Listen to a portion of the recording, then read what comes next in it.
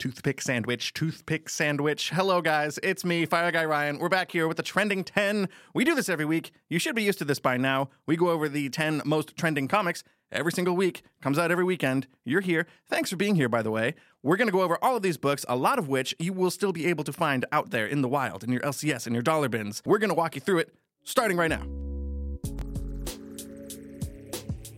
After over 3,000 backers funded a project over $500,000, one of the greatest independent comic companies, Coffin Comics, courtesy of creator Brian Pulido, has released one of the hottest Jenny Frison covers of the year. At the list at number 10, Lady Death Cybernetic Desecration number 1. Brand new this week, super low print run on this book, but we are seeing $250 average sales and a high auction sale of $305 over on eBay. We may be seeing quite a bit of Jenny Frison love because there was an announcement last week that CGC is doing a signature series, which is also why we have one other Jenny Frison book, the 1 in 25 variant for Barnstormers, over on the Trending 20, the larger list we source these 10 from. If you like this video, you need to be going to Key Collector Comics. Go download that app. Use code TOM101. Help support the show because you'll get access to 20 trending comics every single week instead of just the 10 that we pull from that list of 20 and make into this video. There's a lot of other really good books on there too.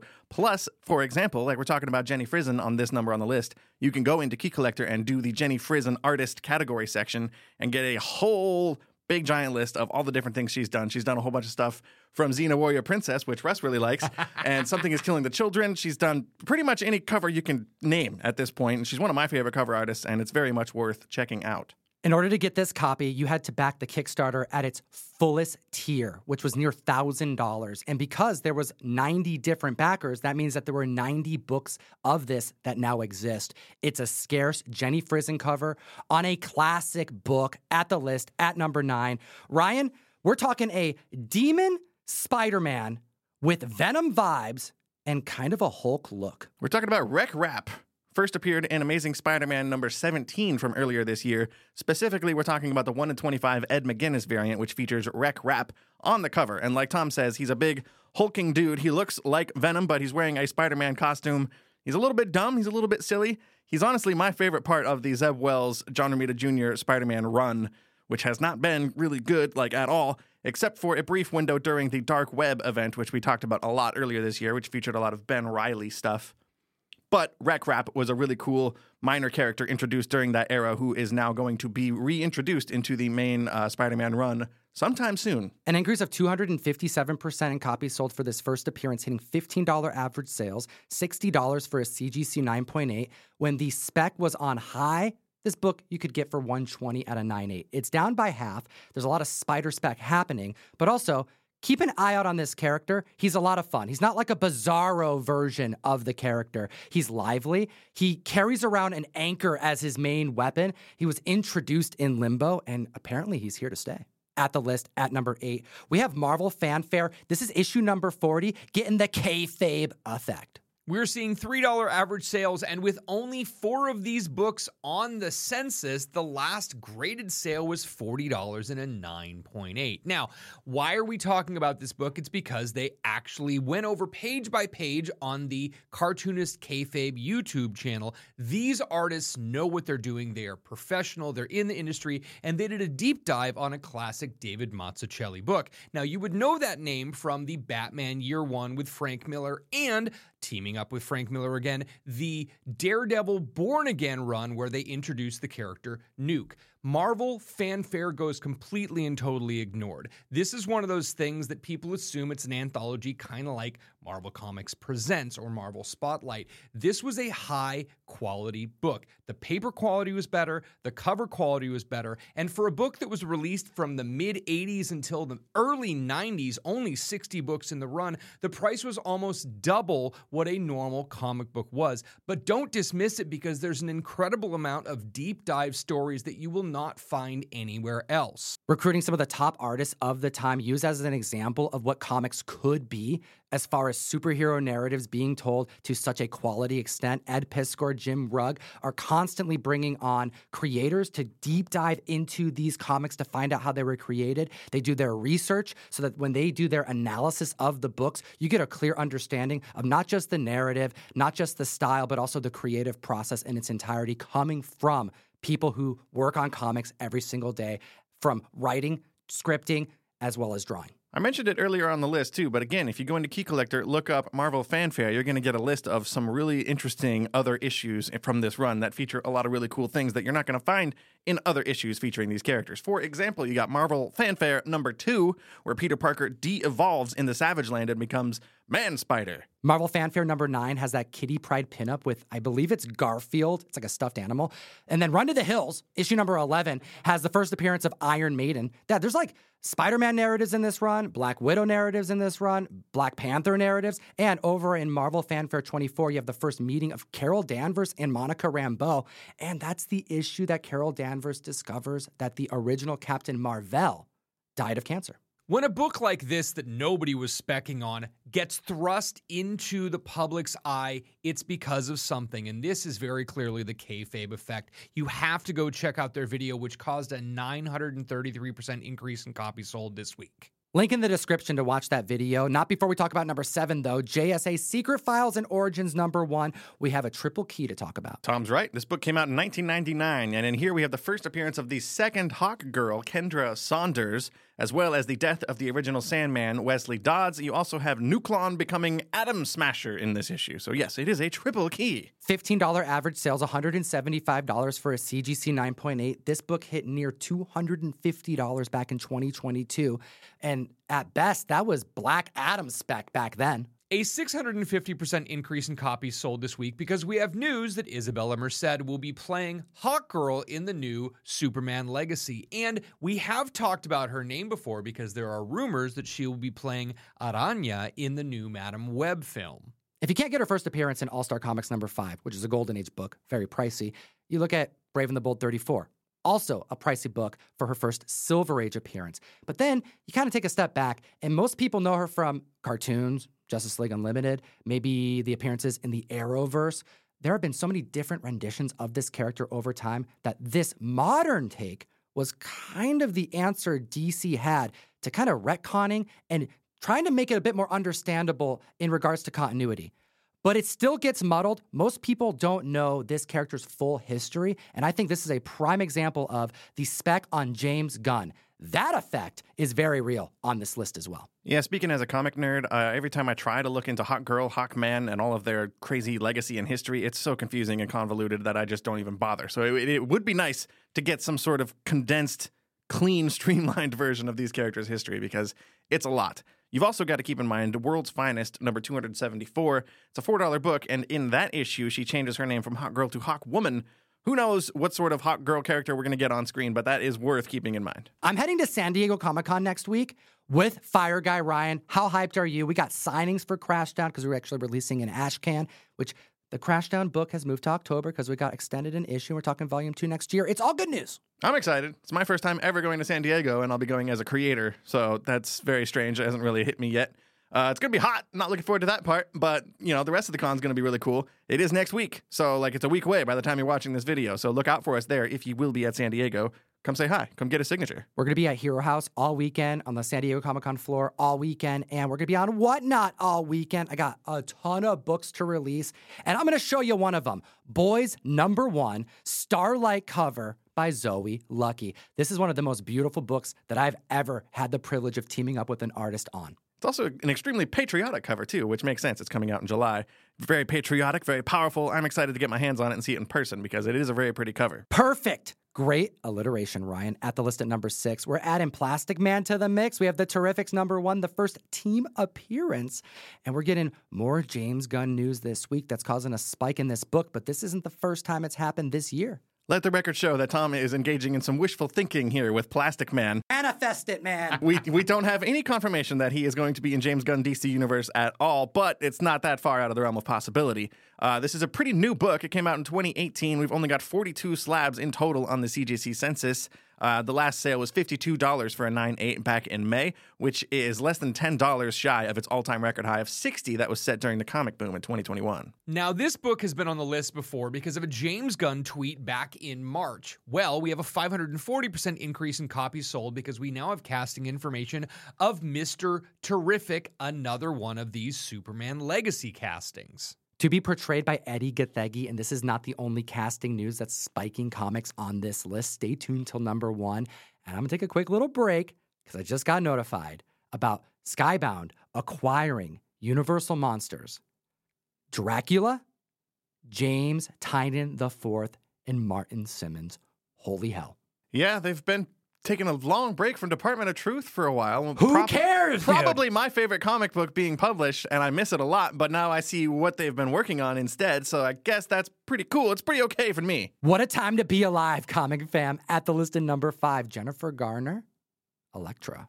Yeah, it's been a really interesting week of surprise casting, and here we have at number 5, Elektra, the official movie adaptation from 2005 based on everyone's favorite superhero movie, Elektra, the standalone movie starring Jennifer Garner from 18 years ago, by the way, who was first introduced on screen in Daredevil 20 years ago in 2003. We're seeing $10 average sales for this book and a most recent CGC 9.8 sale back in May of $160. This is a 72-page, one-shot adaptation of that movie, and we're seeing an 833% increase in copies sold since we got the news. She will be appearing in Deadpool 3. Hugh Jackman and Ryan Reynolds are just rocking the boat with everything Deadpool 3. We don't know what to expect, but every single time there's another rumor, the fact that we have confirmation that Jennifer Garner is going to be Elektra, this lends a little bit more credence to the potential that we could see Ben Affleck as Daredevil or Charlie Cox as Daredevil. Like, we could really end up having a bunch of crazy stuff happening with this. I know Ryan Reynolds just wants to mess with the industry, but are we going to have a more serious movie, or is this going to be real jokey and they might go and kill everyone? Don't sleep on this book. You need to know it on the hunt. You may be going, oh, wow, Jennifer Garner on a cover is spiking this week. What is Tom saying? Well, I put this here on the list for a reason. You think of the Amazing Spider-Man covers featuring Andrew Garfield. Those ones spiked mostly because of signatures. People want to get Andrew Garfield to sign something, and this is one of the few covers that he's on. This is the same thing for this character. And if Deadpool 3 is memorable, we're going to see a nostalgia cycle on a movie that people didn't know they wanted to see come back full circle. With it being a 72-page book, it's twice as thick as most comic books, and it's got kind of a hard prestige cover, so you could imagine it would be easier to get one in a 9.8, but there's still only 7 graded at a 9.8 and 12 total on the census. This might be a fantastic book to go and find in the $5 to $10 bin and make almost 20 times your money if you get it sold for $200. Just another book to add to your hunt list, just like number 4 on the list. Marvel Comics presents issue number 95. This is the origin of Wolverine's classic yellow suit, the style, if you would. We're seeing $5 average sales, $65 for a CGC 9.6, and an increase of copies sold of 1,100% after set photos revealed Hugh Jackman in at least the classic yellow suit. Even though it's not very comic accurate, why does he still have sleeves, damn it? I want to see those hairy arms. I got some hairy arms for you right here, buddy. Oh, yeah. We've only got 16 copies of this book graded at a 9.8, and the last one sold last month for $78, which is not that crazy of a price, especially when you consider how key of a moment this is in Wolverine's history. Now, if you look at the yellow suit, we've been waiting forever to see this make an appearance on screen, even back to the original X-Men movie when Wolverine made a joke about yellow spandex. You actually go outside in these things? What would you prefer? Yellow spandex?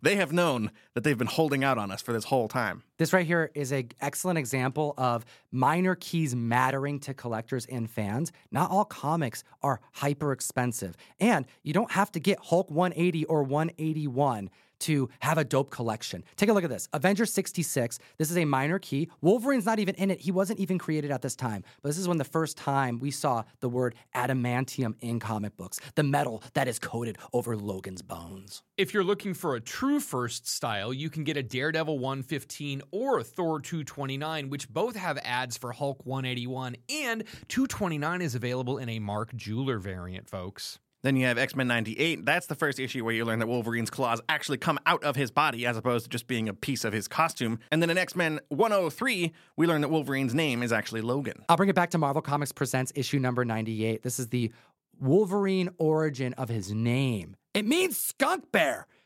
This isn't the first time we've even seen this costume on screen. Don't forget about that deleted scene while we move on to the next comic on the list. We're at number 3 on the list with Green Lantern number 59 from 1968. This is the first appearance of Guy Gardner. Did you feel a certain way seeing this so high on the list? Because I know you're trying to acquire a lot of Green Lantern books. That is my one comic hunting goal. Yes, get every Green Lantern issue ever. And now this is, well, this was already out of my reach, but now it's pretty much gone. This happens to Russ and I a lot over the last 5 years, where yeah. a book that we like or that we want is on the list, and we're like, oh, I guess we're not getting that for a long time. It happens all the time, yeah. But Guy Gardner. Yes, Guy Gardner. Again, he was casted this week. We got a slew of Superman Legacy casting announcements, courtesy of James Gunn, one of which was Nathan Fillion, who you might recognize from Firefly. So cool. Or Slither. He actually has done a lot with James Gunn already, including Slither and Guardians 1 and 3. Buffy the Vampire Slayer. That too.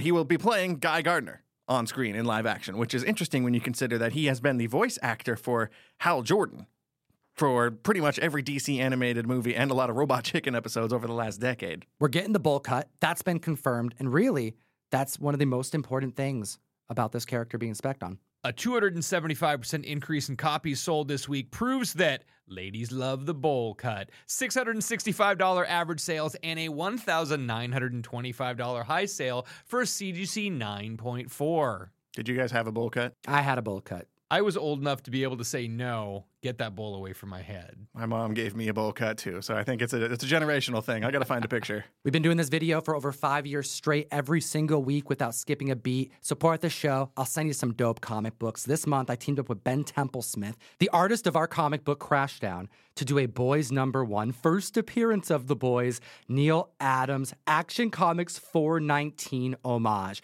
We made trade dresses, we made Virgin variants, we have Homelander on the cover, and every box is guaranteed one or the other.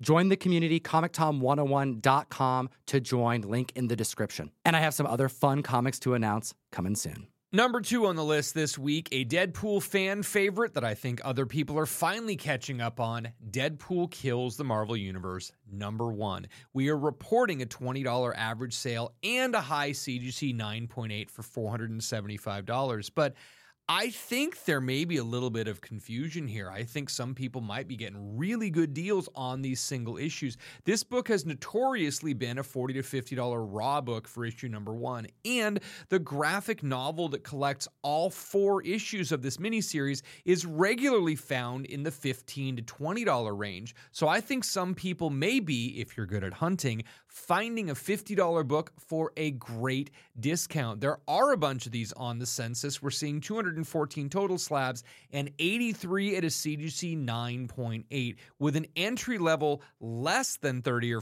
$40, you could probably make a whole lot if you got this book graded. An increase of copies sold of 389%. We've already talked about Daredevil and Elektra, but there's been so many rumors about other reprisals from the Fox movie days. I'm talking X-Men, Halle Berry, Sir Patrick Stewart, Professor X. We've also had rumors of Famke Janssen reprising her role as Jean Grey and James Marsden coming back as the original Cyclops, which has me excited. When you consider all of the original Fox Marvel movies that happened over the last 20 years or so, we've gotten rumors about all of them except for the Fantastic Four movies, which I would be personally pretty excited to see. Can you imagine getting Chris Evans to make a brief appearance as the original Human Torch again? I think that could be really cool to see. That's a clear Fox logo in the sand from the set pictures. Clearly, members are buying Deadpool Kills the Marvel Universe, but the spec is on Deadpool killing the Fox universe. Shaping up to be a really strange movie. Let's keep our eye on this one. Just like the #1 trending book in the world. Hit the like, slap the subscribe button, and we're going to the Silver Age with Brave and the Bold number 57, an anthology series featuring the first appearance of Metamorpho. Great to see another Silver Age book on this list. $500 average sales, $1,780 for a CGC 9.2 this month. We are seeing an 800% increase in copies sold because we have casting information that Anthony Kerrigan will be playing Metamorpho. You may remember him being Victor Zsasz in Gotham, and I think he's a fantastic actor and a great choice for this role. I personally loved him as NoHo Hank in Barry, which just wrapped up. He actually just got nominated for an Emmy for that role too, so congrats, Anthony. This is also the first appearance of Simon Stagg as well as Metamorpho. Both of those characters have been doing really well in the current World's Finest comic being written by Mark Waid with phenomenal art by Dan Mora. That is a must-have on your pull list. Classic comic book storytelling happening in the modern age. You're going to love it. And Metamorpho is such a classic pick for James Gunn to do. This is an odd character. It is a character that was created to try to compete with the Marvel hype of the Fantastic Four. He's got kind of Super Skrull vibes, but he's made out of elements. He's in a constant state of trying to rehabilitate himself. You know, I'm getting the Thing vibes in his narrative in most of the storytelling that's taken place. This is a risky character to be one of the first to be cast, and I'm all in for this. I suspect that DC Comics' keys for spec and investment opportunity are going to be the next big wave in comic collecting, akin to when Disney Plus aired WandaVision.